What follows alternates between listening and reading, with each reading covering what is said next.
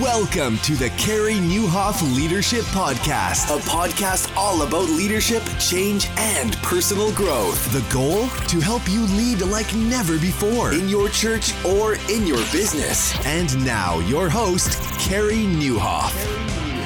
Well, hey, everybody, and welcome to episode 87 of the podcast. My name is Carey Nieuwhof. I hope our time together today helps you lead like never before. As I promised, today you are going to meet Josh Pezold. Josh is a young church planner in New England. He's actually in Rhode Island, and their church has just met with tremendous success. Every time I talk to Josh, it's like another 50 or 100 people have showed up. It's amazing. And I get these requests on a regular basis from people. People hit me up on Facebook or email or whatever and just like, hey, can you mentor me? And man, I wish the answer to that question was yes. In fact, one of the reasons I do this podcast is it's a way to mentor, thousands of leaders at once, at least in some way.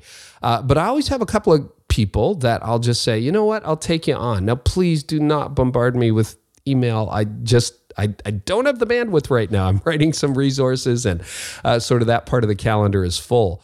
But Josh just asked at the right time and it worked out. And tomorrow, or not tomorrow, but next week as well, I'm going to introduce you to Martin Daland, and he's from Norway, another guy I've mentored. And I just love these conversations because, number one, they're real church planners doing exactly what you're doing. I love people who have led like tremendously successful ministries, but for the most of us, it's just kind of like, well, I got 50 people or 100 people or 200 people or whatever.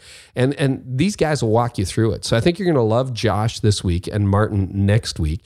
And usually we mentor via Skype. Josh and Martin and I will talk about that a little bit.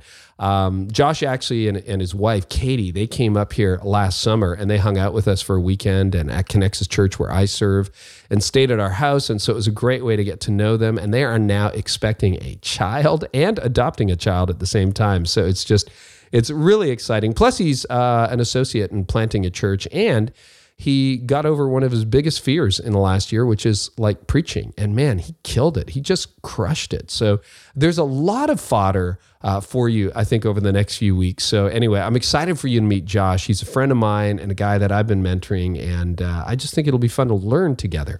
Now, if you've missed it, we got a brand new resource for you called the Lasting Impact Team Edition video series, and it just released. And if you act now, you can still get into a private Facebook group that I'll be jumping in June and taking some of your questions directly as you lead your congregation or team or elder board or staff through some of the most pivotal conversations I think you can have in the church today. It's a companion resource to my new book, Lasting Impact: 7 Powerful Conversations That Can Help Your Church Grow. If you're interested in the video series, they'll kind of like, before you sort of engage in whatever conversation you're having, like on, retaining volunteers or why your church isn't growing faster, or, is your church healthy? Some of the conversations we cover in the book. You just kind of play the video, tease the whole thing up. It's me teaching that content and adding some extra stuff, and then jump into the discussion. So hopefully that makes the conversation easier at your church. And you can get more information at lastingimpactbook.com. You can see everything about the book, even download a free chapter, and you also get all the links to take you over to where you can purchase the video series. So we try to do it at a really, really good price point for everybody. I'll tell you, it's a fraction of the cost of flying anybody in. So it's just $79 actually for the whole 8 video series. And then we've even bundled some books together, and you can get different packages. So you can find that all at Lasting Impact Book. And if you act now, you can get in on the special private Facebook group, because that goes away May 31st. So make sure you don't miss that. And one more thing, I'm also in Australia as you listen to this, wrapping up a couple of weeks of really a second honeymoon with my amazing wife, Tony. So I'm sure by this point, I'm having a blast with her, and hopefully haven't been eaten by sharks or anything, but we're working our way up the Gold Coast just on a couple of weeks. But in about a week, I'm going to start sort of a speaking circuit in Australia. So I'm going to a number of cities. I'm going to be in Melbourne, I'm going to be in Sydney, Brisbane, and Adelaide, and maybe a few other places. And you can get all the information if you listen from Oz, and I know many of you do. you can go to thinkorange.org.au. That's thinkorange.org.au. Click on events and you'll see the entire itinerary. I would love to meet you. I'm speaking like on a couple of Sundays at Crossway Baptist Church and Discovery Church, also doing numerous conferences. So it's going to be a great opportunity to connect with you in Australia. Just go to thinkorange.org.au and I'd love to connect with you if you happen to be down under. And it would just be so great. I went to Australia for the first time 4 years ago, fell in love. I'm so excited to be back. And in the meantime, also really love what's going on in Rhode Island with Josh Pezold. So let's jump to my conversation with Josh. Well, Josh, welcome to the podcast. It's so good to have you. And we hang out in real life, but it's fun to actually be on the podcast together. Thank you, Carrie. I love getting a chance to do this with you. Yeah, this is great. So Josh, tell us a bit about your background and a little bit about you and how you got into a startup church. And of all places, Rhode Island. We have Yes. like many faithful Rhode Island listeners, I know. That's awesome. Well, I'll give you the condensed version, but I kind of grew up all over the U.S. I was born in Texas, and then I lived in Missouri, Indiana, California, kind of all over. Before 8th grade, I went to 11 different schools in the area. That's a lot. Yeah, it's a ton. But I definitely learned how to make friends pretty quick, which probably helped being a pastor now. Yeah. But yeah, so most of my life, I would say that I lived in Indiana, and how I kind of ended up here is most of my background is I really didn't grow up in a Christian home when I was younger. It wasn't until I was about, I think, 15 years old that we actually started going to a Christian church. Before that, my whole family grew up Catholic, so like we would go to Christmas and we would go to services on Christmas and Easter. So we were, I think, what they call Creasters. Yeah. But my dad got in a really severe car wreck when I was 15 and flipped his SUV 8 times, and they pronounced him dead on sight. But a paramedic found a pulse and revived him. And that experience kind of changed his entire life. A guy that I would say was very much about himself at that point in time, began to reevaluate things and ended up coming to know and follow Jesus. So wow. When I was about 15, we started to go to a Christian church, and my dad was baptized. And then as soon as he was baptized, he baptized me. And that's really kind of the start of my experience with the local church. So my plans was I was going to be doing sports medicine or being a personal trainer or whatever that might be. And it wasn't until that's a good plan. Beats ministry. Exactly. It definitely pays more. But, yeah. But in the midst of that, it was my senior year of high school that God got a hold of my heart, that he really called me to be into ministry. And from then, I didn't really know where to go or what to really do, but I ended up going to Lincoln Christian University and got my degree in intercultural studies. So I thought I was going to be in Mexico City or Africa, and ended up getting married my senior year of college, and went and worked at a small church in Beardstown, Illinois for about 2.5 years. And then that's kind of where some of the story starts. Jared, who is our lead pastor at Bridgepoint Christian Church, gave me a call. And I knew him back in 2009. I did an internship with him in Maine. Okay. And really began to see New England for the first time and just fell in love with it. I love the people, the culture here, but my heart really broke for the region. At that time, Jared was a youth minister at a church there, and I was encountering several different individuals that were within the youth group, and all of them had a common story. What they all said is they said that they were the only one, and what they were meaning is that they were the only one in their school that they knew of that were following Jesus. Wow. That there were a couple kids from one school and a couple kids from another, and the youth group was comprised of a bunch of young Christians trying to figure out, like, what does it really mean to know and to love and follow Jesus kind of on their own. When you're all by yourself in your high school. Exactly. And it just broke my heart to see the absence of the body of Christ there. So God really got a hold of my heart there at that moment to say, like, you're probably going to be coming back out here at some point. So 2 years later, Jared called and asked for me to consider being a part of starting a church in New England. And at that point in time, I didn't know anything about church planting or really the huge need for churches out in this area. In the Midwest, there's like one church for every, I think, 50,000 people. But in New England, there's like one for every 873,000. Wow. So the stats it's not even close. And Rhode Island is technically New England, right? Correct. Yep. Yeah. It's right. I know I drove through it once on the way to Cape Cod. Yeah, it's not very big, but there's a lot of people. Didn't take a long time and lots of bridges. Very, hence Bridge Point. I mean, that's not the reason why we called it that. But well, if it's not because of all the bridges, why did you call it that? Theologically, like a bridge? Well, there's a couple of different things there. Like, we really believe that our mission is to bridge people back to God.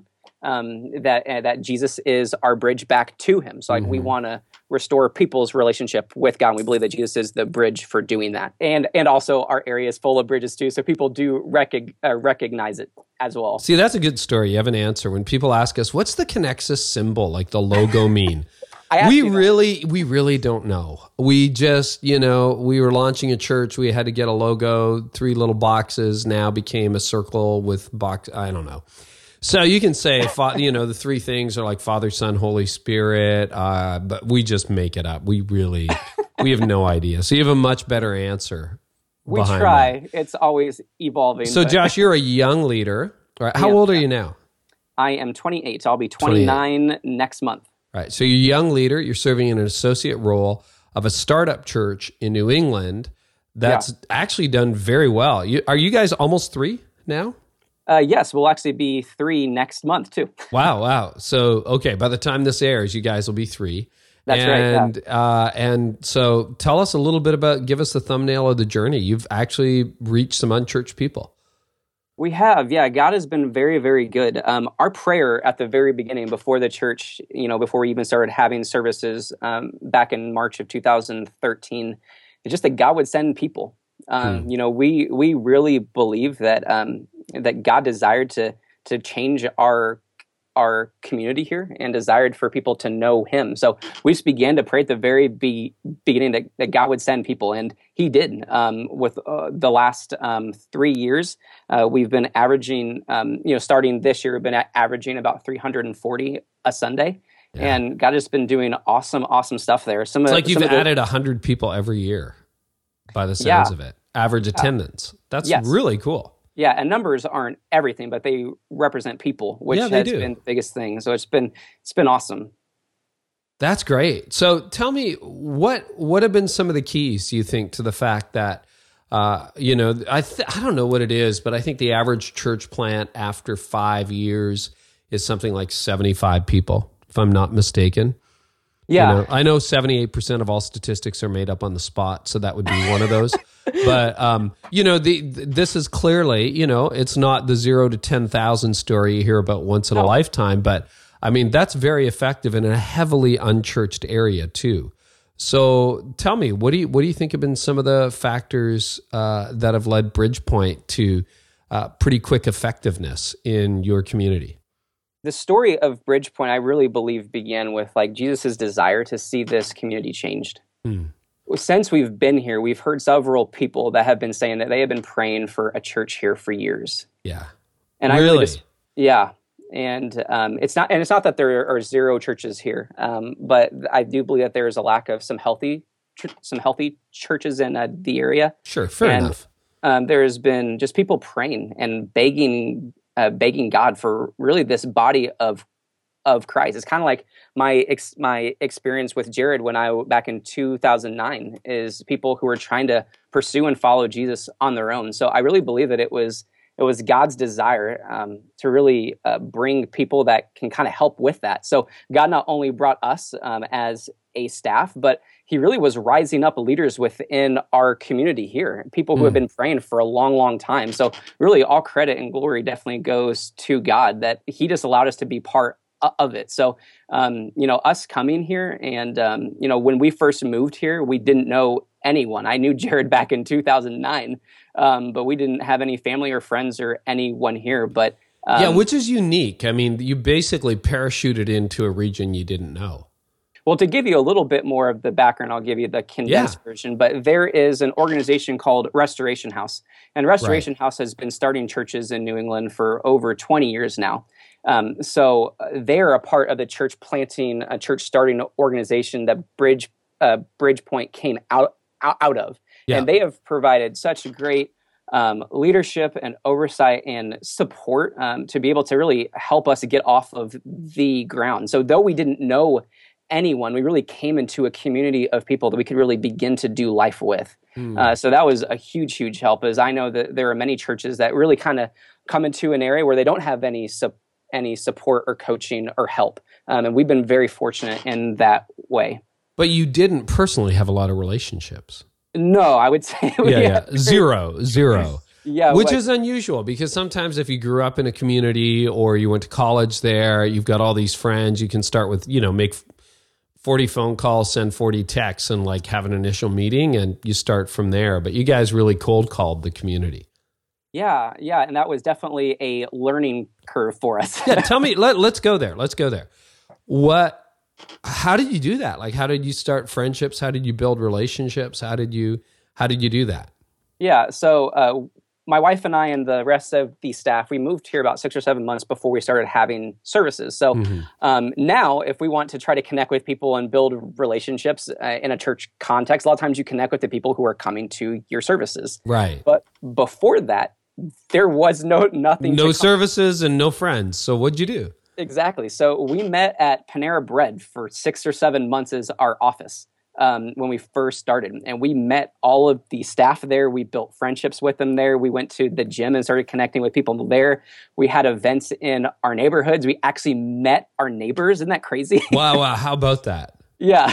So we just started to really, I would say that I didn't have a clue about what it really meant to make disciples before I started to have to teach it to other people. And when I first moved here, when there wasn't a church, we really had to see what does it mean for us to make disciples when it's not dependent upon a service, when it's not dependent upon a building, when it's not dependent upon individuals coming to us. And what we really found out is making disciples of Jesus happens best in the context of a relationship.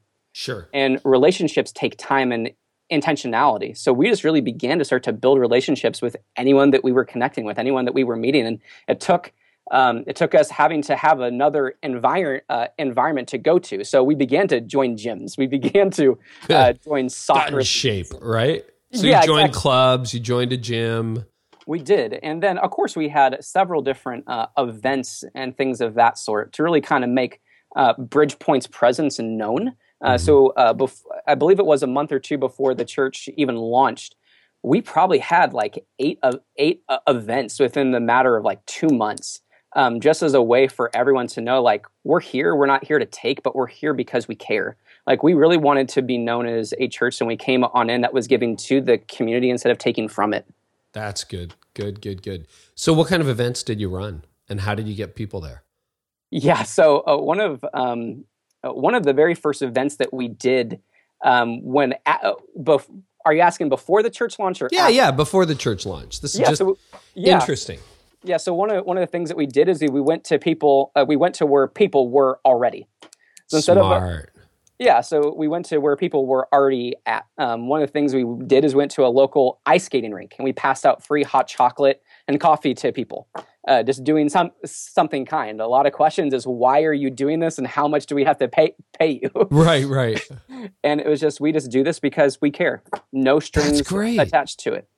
So we did that. We had what we called party in the park. So we threw a party in one of our local parks, and we had free bounce houses and food and a number of different things of that sort.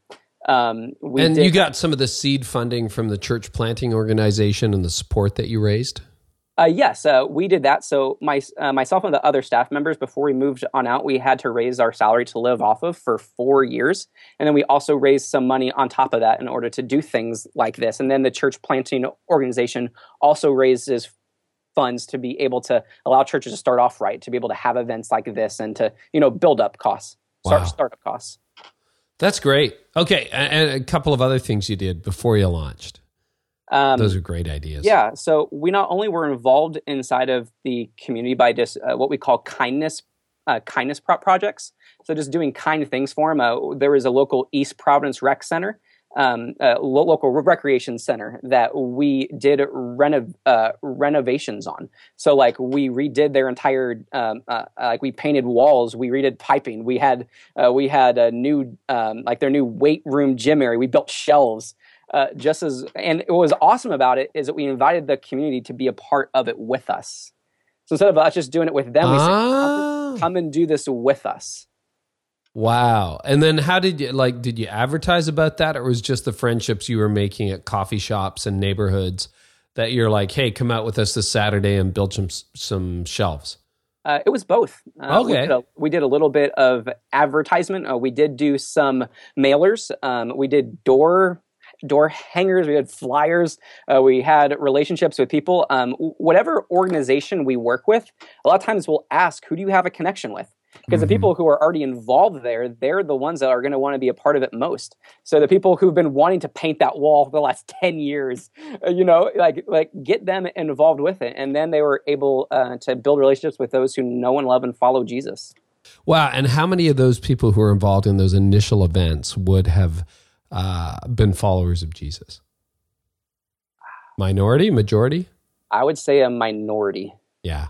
I would say the vast majority weren't knowing and following Jesus at that point. And that's been one of the things that we just loved seeing is God drawing people to himself and us just having the privilege of trying to walk with them through hurt. We've seen a lot of people that have just been very much hurt by the local church. So for them, it's been trying to help them to begin to trust someone who follows Jesus. Right. Again, and that's been really hard for some and much easier for others. So people are messy, man, but it's so good. So talk about that. What was the perception of the church when you got to Rhode Island? Like not your church, but the church. Were people like totally off the radar screen, or was it like, yeah, we really don't need church, there's a reason we don't go? Or were people just curious, like they're so post-Christian that it's like, oh, church, what is that? Yeah, I would say it was a little bit of a mix of both. Okay. There were individuals that we met that they had never been a part of a church before in their entire life. So they weren't bitter about it. They weren't upset. They weren't even opposed to what we believe. They just didn't know. So it was something that was very new to them, that relationships for them, getting to know me caused, and other individuals they were connecting with too, caused them to want to consider, okay, you follow Jesus and you talk about him, tell me about him. But for other ones too, there were some that were really, really hurt by the church. One of the things that we did before we even started having services, we went and visited several different churches, not to compare, but actually, like, our hope is that we're not the only church here. So we understand that if someone doesn't connect with us, we want to send them to other places, because this isn't a competition. We want everyone to know and love and follow Christ. But when we were visiting churches, I'll be honest, like, it broke my heart, because some of the things that I heard them saying and preaching wasn't the gospel. And I knew that I was a first-time guest. And as I was coming in, I was sitting with someone else who I knew who was their first time there too. And I was hearing some of the judgment that was coming and the things that didn't have anything to do with Jesus. I wondered if they would ever consider coming to another service anywhere ever again. So it felt like we couldn't start soon. So they were hurt by specific actions against them or their family, or abuse, or just like, hey, we went to church, it was a terrible experience? I think it was both. We've had individuals that have been a part of churches before that the leadership just said and really did some knuckleheaded things that really hurt people. And I think for others listening too, that it's not just about a certain region. It's not, all of us as leaders can fall into a point where leadership becomes more about us than Christ. That it becomes more about what we want and what we need rather than leadership being about us having a position to serve other people. That's so true. So let me ask you, because you started the church very, very relationally. You parachute into a community, you get to know people, you build friendships, you join a gym. And that's awesome when it's 25 people. You can have great friendships, have everyone over for dinner, then it's 50, then it's 100, then it's 200, then it's 300. How has that been challenging, or has that been challenging for you as the church has grown? Like, what happens if I show up for the first time last month and all of a sudden there's not 20 people, there's almost 300? Like, you're past that intimacy mark already. Yeah. One of the things that's been really, really cool is that since we started from nothing, we got to create what the DNA of the church was. Yeah. And it's always been relational in nature. It's what people who have never been in a church before began to experience, and that's all that they really knew. So one of the things that we began doing is we started to meet with people on a regular basis and investing into them and spending time with them and going out for coffee. So as we did that with them, and as they saw that, they went, this is what Christians do. They do life together. So what happens is a lot of that has happened somewhat organically, that people have begun to keep on investing into people. And when we spend time with them, they said, well, I should start spending time with other people and helping them know and love and follow Jesus too. So how do you avoid the expectation that Josh, you and the other staff are going to be doing all that work yourself personally? Yeah, our groups play a huge role in that. Even before the church launched, we had a group that was meeting, and that group turned into 2 groups and then into 3 groups before the church even launched. So what happens is that we're always thinking about, like, how do you make room for more? Right. And casting that vision at the very beginning helped us to know that it's not that relationships with each other stops, the family just gets bigger. And I think that's good. It's been a huge, huge joy because, everyone knows what it's like to be a part of a family. And when your family gets added, you don't sometimes feel like, oh, I'm not going to get the time that I want. It's, man, I really love this new person that gets to be a part of it now. So the family has just gotten bigger, and not being dependent upon us. One of our other prayers has been at the very beginning is not only that God would send people, it's that God would send help. That good. Has been a huge prayer. It's like, God send people, but now God send help for us to care for them. What does help look like? Yeah, really, I would say is that leaders that have a heart for people to help them to know Jesus more. Yep. And if I can condense that even more, is like our mission as a church is we want to make disciples of Jesus in relationships. So our help is that people would be sold out to that and want to be a part of it. So if they're sold out to the mission of helping people to become a disciple of Jesus, understand that the cost of that is to actually be in relationships with people, which is messy and dirty and also such a huge blessing. Yeah. Then they grow to love it. And then it's not dependent upon us as leaders because they've tasted it and they want more of it. Right. Oh, that's good. And how has that been working? Like, fairly well? Yeah. It's God has been doing some awesome stuff there. Of course, there's a learning curve for all of us because we're all on a journey. None of us have figured out what does it fully mean to be the best disciple of Jesus. So one of the biggest things that I think was a part of the DNA is us beginning by trying to be really transparent. I think when leaders are transparent, it allows others that are around them to have authentic relationships too. So it's not that we're all perfect Christians. We just own our flaws and we're willing to stick in it with each other. That's good. So being transparent and honest as leaders has, I think, caused others too to see that and to be okay with opening up with their mess. There's someone who comes for the very first time. It's not that we're airing all of our baggage, but we invite them into a relationships and you're transparent with them too. And they go, this is really a place that I can be real in. Yeah, that's true. So you're the connections pastor and the associate pastor. Connections and outreach. And outreach. Yeah. Okay, yeah. So connections and outreach, and that pretty much describes your approach. Somewhat, yeah. Seems to be working. What are some of the biggest obstacles you've encountered in planting a church, Josh? Yeah, I would say leadership is one of the biggest ones, because as we desire to create more relational environments for that, leaders are the one who create and sustain a relational culture. And without that, the culture is going to change. Yeah. So we've just been praying, not that that God would raise up more and more leaders there, and that's been probably our biggest struggle. Yeah, is that staff leaders or just volunteer leaders or all of the above? All of the above, but primarily, we do not rely primarily, I think, on staff leadership. Right. We have a lot of volunteer leaders. So on the first impressions team, for example, the first impressions team is comprised of about 75, 76 people. And there's 4 sub-teams that are part of that, and each one has 1 to 2, if not 4 team leads that their role is to care for them and to coach them. Gotcha. So what's amazing with that is that with all the relational environments is all of our leaders, like they're really becoming the pastors of their people. That sounds good. Sounds good. Josh, for you as a young leader, tell me, what have been some of the biggest challenges you've faced in these first few years of leadership in a startup church?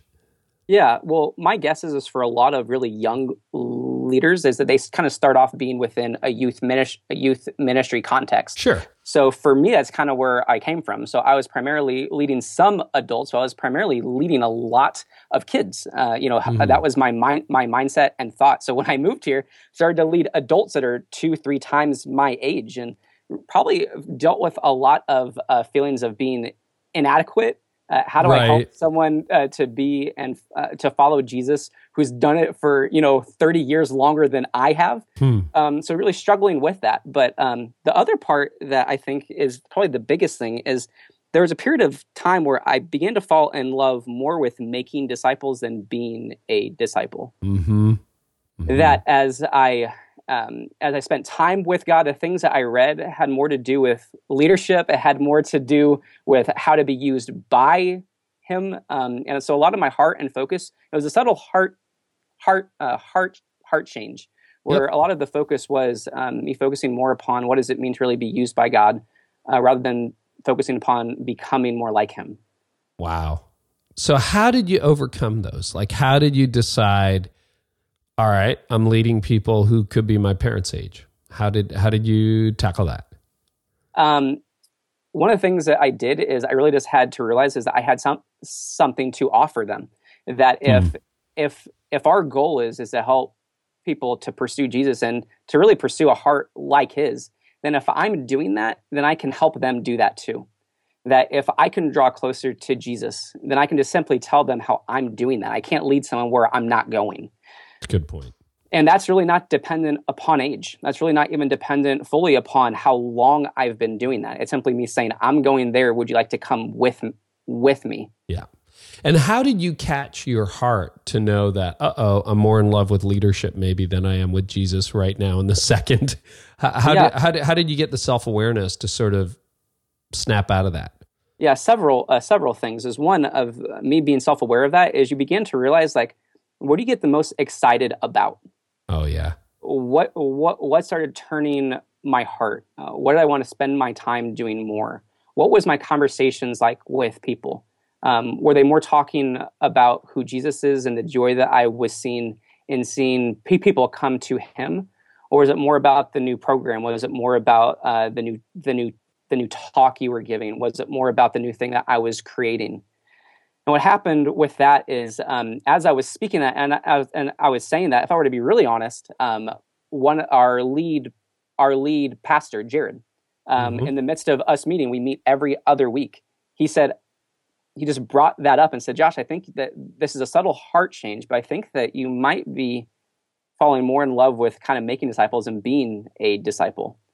And what I love about that is that, we grew a point in our relationship as a staff that we're able to have honest conversations when we see something off. So it started with some of that, me noticing that in my own heart. And a part of that now is me beginning to go to God with that. It's one thing to hear it from someone else, and it's another thing. Okay, God, like, is this true? And it wasn't that I think that I was being sinful, but I wanted to spend more time with Jesus in the classroom and less time with him in the coffee shop. That's the best way that I can kind of explain it. So last week I was praying and I was spending some time with God, and I wanted to start to work on something different. And my question to him is like, okay, God, like, I'm feeling like I want to spend less time with you. And I was like, why is that? And I really do feel like God kind of said, it's because I bore you. And that just brought me to my knees in that moment. I'm like, okay, God, like, keep on talking here. Yeah. Clearly there's a problem with the picture, but that's a really honest, and that's great self-awareness. Yeah. So I felt like, I'm like, okay, God, like what else is going on here? And I felt like God was kind of saying like, you've lost some of your awe of me. Yeah. And so in that process, I realized that that I need to continue to draw closer to him. That I need to do things in my life, spend some time in my life that is reminding me of how great and how good God is, not me. So Josh, a couple years ago, that's good stuff. You and I connected in sort of an informal mentoring relationship. And I know I get lots of requests, and people are like, hey, can you mentor me? First of all, I think I'm the world's worst mentor. Just for record's sake, I don't think I'm very good at it. I don't agree with that, but go on. Well, that's how I feel. But we got connected. It wasn't a friend. It was just you randomly reached out, didn't you? Or was it a friend? No, it was I randomly reached out to you. Yeah, that's right. And you hit me on a good day. Because unfortunately, I've had to say no numerous times. And I know there are listeners going, why didn't I hit you on that day? Trust me, I'm a terrible mentor. But you had mentioned a lot of it had to do with timing. That you had just stopped being in one relationship, in a mentoring type of mentoring relationship. Let's clarify that for a moment. That's right. Hey, honey, no, there was only one relationship, Tony. Okay. But this is like this is like a mentoring relationship. Yeah. That's right. Yeah. And so I kind of had space, it's sort of Andy Stanley's do for one what you wish you could do for everyone, or what you do through your podcast or do through your blog or whatever. But I always try in the same way that in my own community, I have usually a roster of 3 or 4 guys, because I only meet one-on-one generally with men just for boundary reasons, that are just unchurched or going through a hard time in their life. Their marriage is falling apart, or their life isn't in a good place, that I'll have breakfast with, right? Or they're curious about Jesus and they have questions about Jesus. And I always have spots for that. And then I try to keep 1 or 2 open just for people where we can Skype and we can chat and we can text and we can talk about it. And I wish I could do it for a lot more, but I just can't. And so we kind of connected. So we thought we'd talk a little bit about that too, about that whole deal. So you can give me my report card and tell me where I'm failing and so on.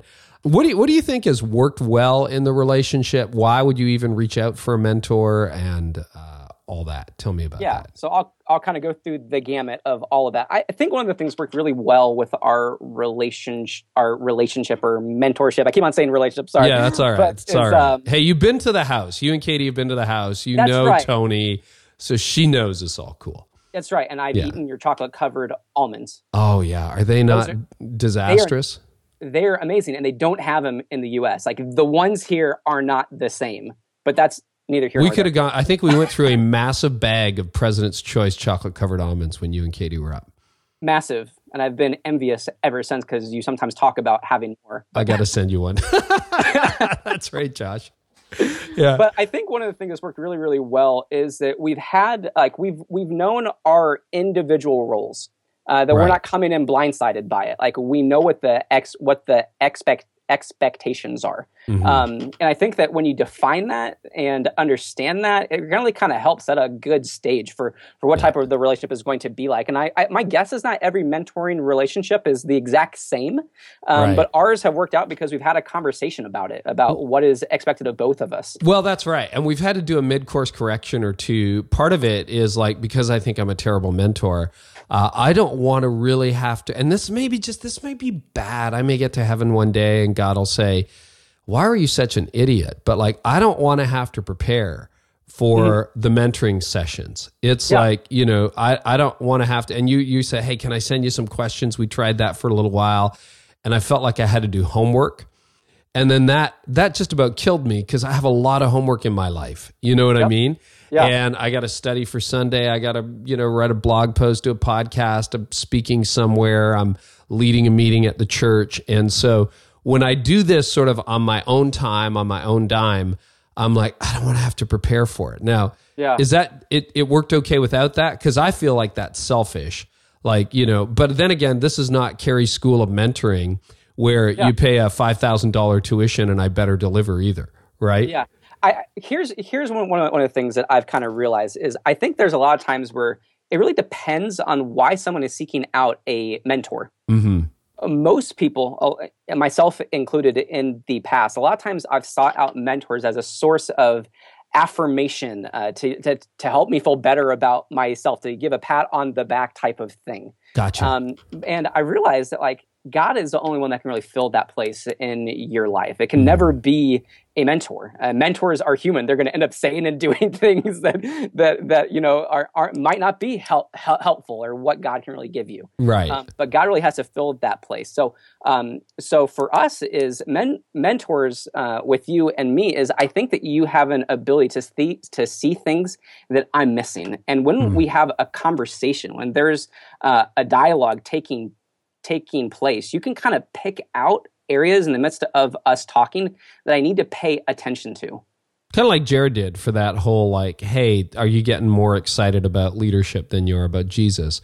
Being a disciple rather than making disciples rather than being a disciple. Yeah, and what I appreciate about the way you've approached it is you always come prepared. You always have questions. You'll often email me, a day to 5 days in advance. Hey, here's what I want to talk about. Usually I glance at the questions, but it's mostly here's our 45 minutes or hour of time, usually about once a month on average, although it gets bounced around a bit with schedule. But, and then we kind of figure out what the real issue is in the midst of a real-time conversation. And that works really well for me because it's the investment of the hour and obviously the friendship and the relationship. But does that kind of, you can be honest, does that provide the kind of value you were hoping to get out of a mentoring relationship? Yeah. Honestly, I think that there's been other mentoring relationships I had before in the past or was considering, and I think that you have to somewhat mesh well. Yeah, there has to be a friendship and a relationship there. Whenever there's a mentee, I'm not really sure what to call me, but there's a mentee that's just seeking to get out of the relationship and never care for the mentor, it's never going to work out. Yeah, and you're good at that. You ask me, how are you doing? What can I pray for? And all that. But I think for me, and this is for people, I have mentors as well. I also have mentors. I have people I call, and often I'm there to pick their brain. It's just I need your insight. I had that yesterday. I was in a Skype call with a couple of peers and a boss from North Point World, and we're just looking at, some personnel issues right now. And I'm like, guys, I just need you to tell me what I already know. And then I ran through the scenario and they're like, yep, that's right. And I'm like, okay, 4 out of 4 people said, do this. That's probably the right move.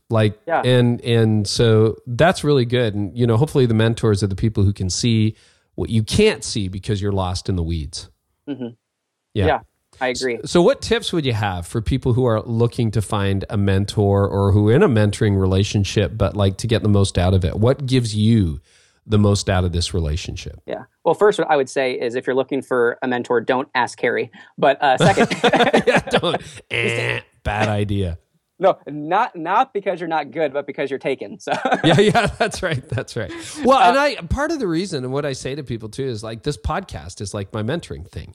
And the blogging I do, I just sent a Facebook message out to somebody today. It's hey, can I send you an email list of questions? And I'm my assistant is off for 10 days and I'm on trips. And I'm I just don't have the bandwidth, but I did just write a book and, I do offer all this free stuff on my blog. Hopefully that can help in the meantime. You can't always do it personally.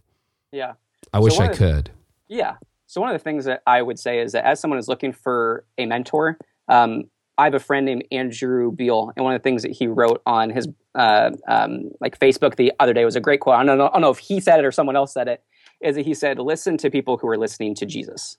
Ooh, that's good. It's great. It's awesome. And whenever you consider who you want to speak into your life, probably in some areas that you're not going to allow other people to do that with, make sure that they're listening to God. Yeah. And what I've loved is that through our conversation and relationship, and even through your writing and all of those things, I've been able to see your heart. And most of our conversations has, I think, more to do with the heart than even strategy. It always ends up leading to the heart. That's where everything else flows from. Well, it is for me. That's where all my problems come from, and all the good things come from is my heart. Yeah.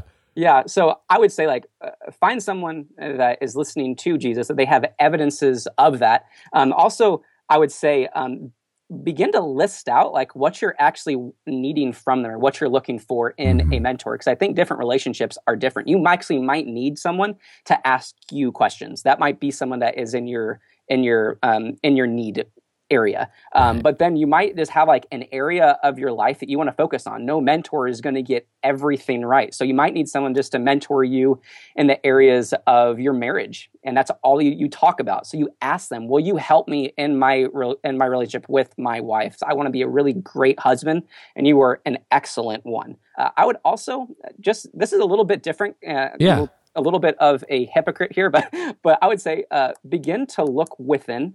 Begin to look local than rather someone who lives really, really far. Now, what I mean by this is I would say within the last several months, Jared, who is our lead pastor, I think allowed him to be more a mentor in my life than I had before in the past. And my guess is that there's a lot of young leaders that are probably listening to this that are missing what God wants to say to them through those that are already leading them. So spend some time investing into those relationships really, really well. Yeah. I've got a little piece of mentor advice. I've never told this story publicly. Oh gosh. Here we go. I don't think I've told this to you, Josh, but anyway, so years ago now, probably 7-8 years ago, when we first got connected with North Point, I had sent an email to Andy Stanley's office and said, hey, would you review my sermons? Andy graciously said yes. Now, here's the rest of the story. Now, if you know Andy, you know how rare that is. I mean, I think I have time pressure. Not even close to what he has to deal with. I was too chicken to send him a message. I was too scared. I really was. I had the chance to be personally mentored by Andy. And then when I finally got around to it, that window had closed. And I've mentioned it to him since then. And I mean, he's graciously agreed to be back on my podcast, the whole deal. Yeah. I mean, so we're friends and we're good, but I'm like, that was my own there. And I'm just saying this to help leaders. That was 100% my insecurity at the time. That was 100% my lost opportunity. If you first of all, don't be afraid to ask, because you never know who will say yes. And you're right. I am booked right now. I can't do any more right now. But don't be afraid to ask. And secondly, if someone says yes, figure out how you can utilize that, and don't let your insecurity. I find sometimes in these conversations, and I've been there. I say this just because I've been there. There's almost a need to explain yourself and prove yourself to the leader. Like, here's what I've done, or here's what. And I guess I'm just old enough to maybe have gotten through some of that or past some of that. And now it's like, I got to go with some really good questions. I've got to show up prepared, and I have to be prepared just to make the best use of that leader's time. And that's true whether it's the guy down the street or a business person in your church, or, whether it's Andy Stanley. So anyway, I just share that. That's my deep, dark mentoring failure. In a massive way. But we learn from it, which is good. Oh, we do. And so, I've got the opportunity for other people who so graciously speak into my life. I try never to squander their time, and I try to never let my insecurity get in the way anymore, even though sometimes it's still there, honestly. Yeah. I still get nervous when I talk to certain people, Yeah. Yeah, and as you kind of mentioned, whenever you see the other person that is mentoring you as a person that has their own insecurities and flaws, then they don't become the end-all, be-all. They become a voice in your life, and not only the voice, That's it. That's exactly it, right? I learned from you. I mean, I admire your zeal. I love that, wow, getting involved in your community. I love how you're trying to be a good husband. Like I look at this stuff in your life, and it's really inspiring. So the learning is always cross learning. What do you wish would be different? Let me just ask you. This is like a cold, didn't send you this question. Is there anything you wish would be different? You can say. What do I wish would be different? Because you even did the big thing of you and Katie came up and spent a weekend with Tony and I here at our house and stayed at our house and went to our church and hung out. Like that was fun. That was. So here's a tip is I would say is that if you have a long distance mentorship, I would suggest scheduling like maybe once a year, going and seeing that person. I really think that it helps in the relationship because then you're able to see them in their element. You're able to ask more questions. You're able just to have fun together. It's not even dependent upon the questions that you ask or anything of that sort. So you get to see someone's heart. It's funny, and you get to connect with someone on a different way. I coach some guys in sort of a leadership capacity in one of the church networks I'm in, and I feel like where I visited the person, I just have a deeper connection. And then I put together a personal advisory board a few months ago. 2 out of 3 people on my personal advisory board, very informal, just sort of formal, informal mentors for me, have been to my house and, eaten at my table, and we've hung out here, and they understand my context. My goal is to get the 3rd up here this year. Just because when they've been at my house, it's like, okay, now you know what I'm talking about. Now you know my context. Now you know where I live. And you're better able to speak into this. So I guess this means I have to go to Rhode Island this year, right? We would love to have you. That'd be fun. That'd be fun. We would love it. So one of the things I would say that I wish was different, if you wanted to add with that, and I think that maybe others can learn from it too, so it has nothing to do with you and more to do with me, is a lot of times you value the conversation and the answers. But what happens is that I don't always really go back to them the next time that we talk. There's a part where I have to say, this is how it went. This is what I tried. This is what worked, what didn't work. Now, we've done through some of that as we talked about preaching and speaking and doing that type of stuff. But really having a chance to really put into practice a lot what you said, and maybe you even asking, how did it go? You know what? You're so right. And there's another guy that I Skype with about once a month, and he'll be on the podcast this year too, either depending on when all this airs, he'll be on just before or just after. His name's Martin Dalland. He's from Norway.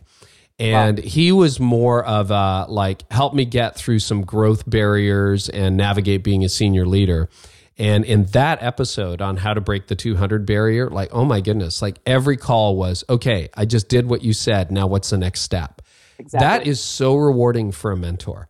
That is whoa, I didn't just give you advice, but you did it? Are you kidding me? And I know when Reggie Joyner and I connected over a decade ago now, that was one of the things he kept saying is I just came in and I told you what to do, and then you went and did it and asked me for more. And I realize now, a decade later, why that was so valuable, because he probably gave that advice 1,000 times and nobody did anything with it. And, when you do that, you tend to get called back. The mentor then says, hey, let's do this for a few more months and let's do this for another year or whatever. But when there's not a lot of progress, then, and I'm not saying that's been the case with you at all, but where you can't connect the dots as a mentor, that becomes more demotivating. Yeah, exactly. So I think there's a lot of times, even in our relationships and others too, where we say, we assume that they knew that you did it. But mentors want to hear the results of what took place. Yeah, and I got one of my mentors, Dave McDaniel, episode 47 on this podcast. David's been speaking into my life for years now, almost a decade. And there have been times where I'll be on a call with him or we're texting, and I'm just that question you asked me back in 2012, I'll never forget it. And this is how I'm processing it right now. And here's the difference it's making in my leadership. And here are the action steps I'm going to take as a result. And, he's actually a guy who's on my personal advisory board. And when I ask him to come back on, I'm like, hey, you can talk to Laura. You can pray about this. He's like, don't need to. I'm on. Oh, okay. But I think it's because I actually listen to what he's saying, and, often he can just see stuff that I'm missing. And then it's my job as the mentee to put that into practice. Correct. Okay. Well, that was good. That was really, really good. Josh, listen, this time flew by. People are going to want to know more. I think that was super helpful. We never talked on this podcast about parachuting into a community and starting a church. And we haven't really dealt with mentorship as in-depth. So I think you helped a lot of leaders today. Thank you. Praise God. So people want to connect with you and know a little bit more. Tell me a little bit about where they can find you online. Yeah, they can find me at youngchurchleaders.org, or they can find us at Bridgepoint Christian Church in Rhode Island. And you know what I love about the youngchurchleaders.org thing? Is that something you and I talked about? We went back and forth and we had different ideas. And I even gave you some feedback that maybe at first stung a little bit, didn't it? It did, but I listened. So because now I'm a bad mentor. You are not. You gotta speak truth if you see it. You don't have to always agree with it, but I felt bad because I thought, oh, maybe I hurt your feelings. But sometimes that's really good stuff. When, then again, when Andy came back and said, no, this is a season where I can't do it. It's kind of like, that hurt, but it was me, man. It was all on me. So that's good. I'm excited to see this launch, and it will have just launched by the time we air this podcast. So that's going to be great. So youngchurchleaders.org. Make sure you check out Josh, and all the links are in the show notes. So you can check it out there at carrynewhoff.com. Josh, thanks so much, man. Thank you. Appreciate it. Well, I just hope that was super encouraging to all of you. First of all, young leaders, and secondly, church planters, man. It's just great to see a guy who's like slugging it out in the trenches and doing such a great job. Josh, by the way, wrote a post. You can find it in the show notes, but also it links back to his new blog too, just on 8 things he's learned while I've mentored him. And so I thought it was a pretty, honest post. And so I've got it in the show notes today. You can also read what Josh is writing by just heading over to youngchurchleaders.org. That's his blog, youngchurchleaders with an S.org. And make sure you jump on over there and give a shout out to Josh and let him know he's doing an awesome job. So, hey, that's it for this week. Next week, we're back with Martin Dalland. He is from Norway. I know we also have European listeners. This seems to be very international, isn't it? I don't know what it is. It's very international this month. And Martin's become a good friend and has done something that very few church leaders do. He has successfully figured out how to manage his time, manage his life, manage his calendar under very difficult circumstances to grow his church past the 200 barrier after he took over, after there were problems in the church. I mean, it's just a fascinating story, and he's done it so well, and he's figured out how to have more time for his family and the whole deal. And I've kind of coached him personally through that whole process, having lived through it myself. So it's going to be a great conversation for all of you trying to figure out how on earth can our church get any bigger without me like losing my mind. Martin's done it, and he's done it in Norway, of all places. Just a super guy. You're going to love it. That's next week. If you subscribe now, you're not going to miss a beat. You can do that on iTunes, Stitcher, TuneIn Radio. And remember, check out lastingimpactbook.com. Thanks so much for everything, and we'll catch you next Tuesday. I hope this time has helped you lead like never before. You've been listening to the Carey Nieuwhof Leadership Podcast. Join us next time for more insights on leadership, change, and personal growth to help you lead like never before.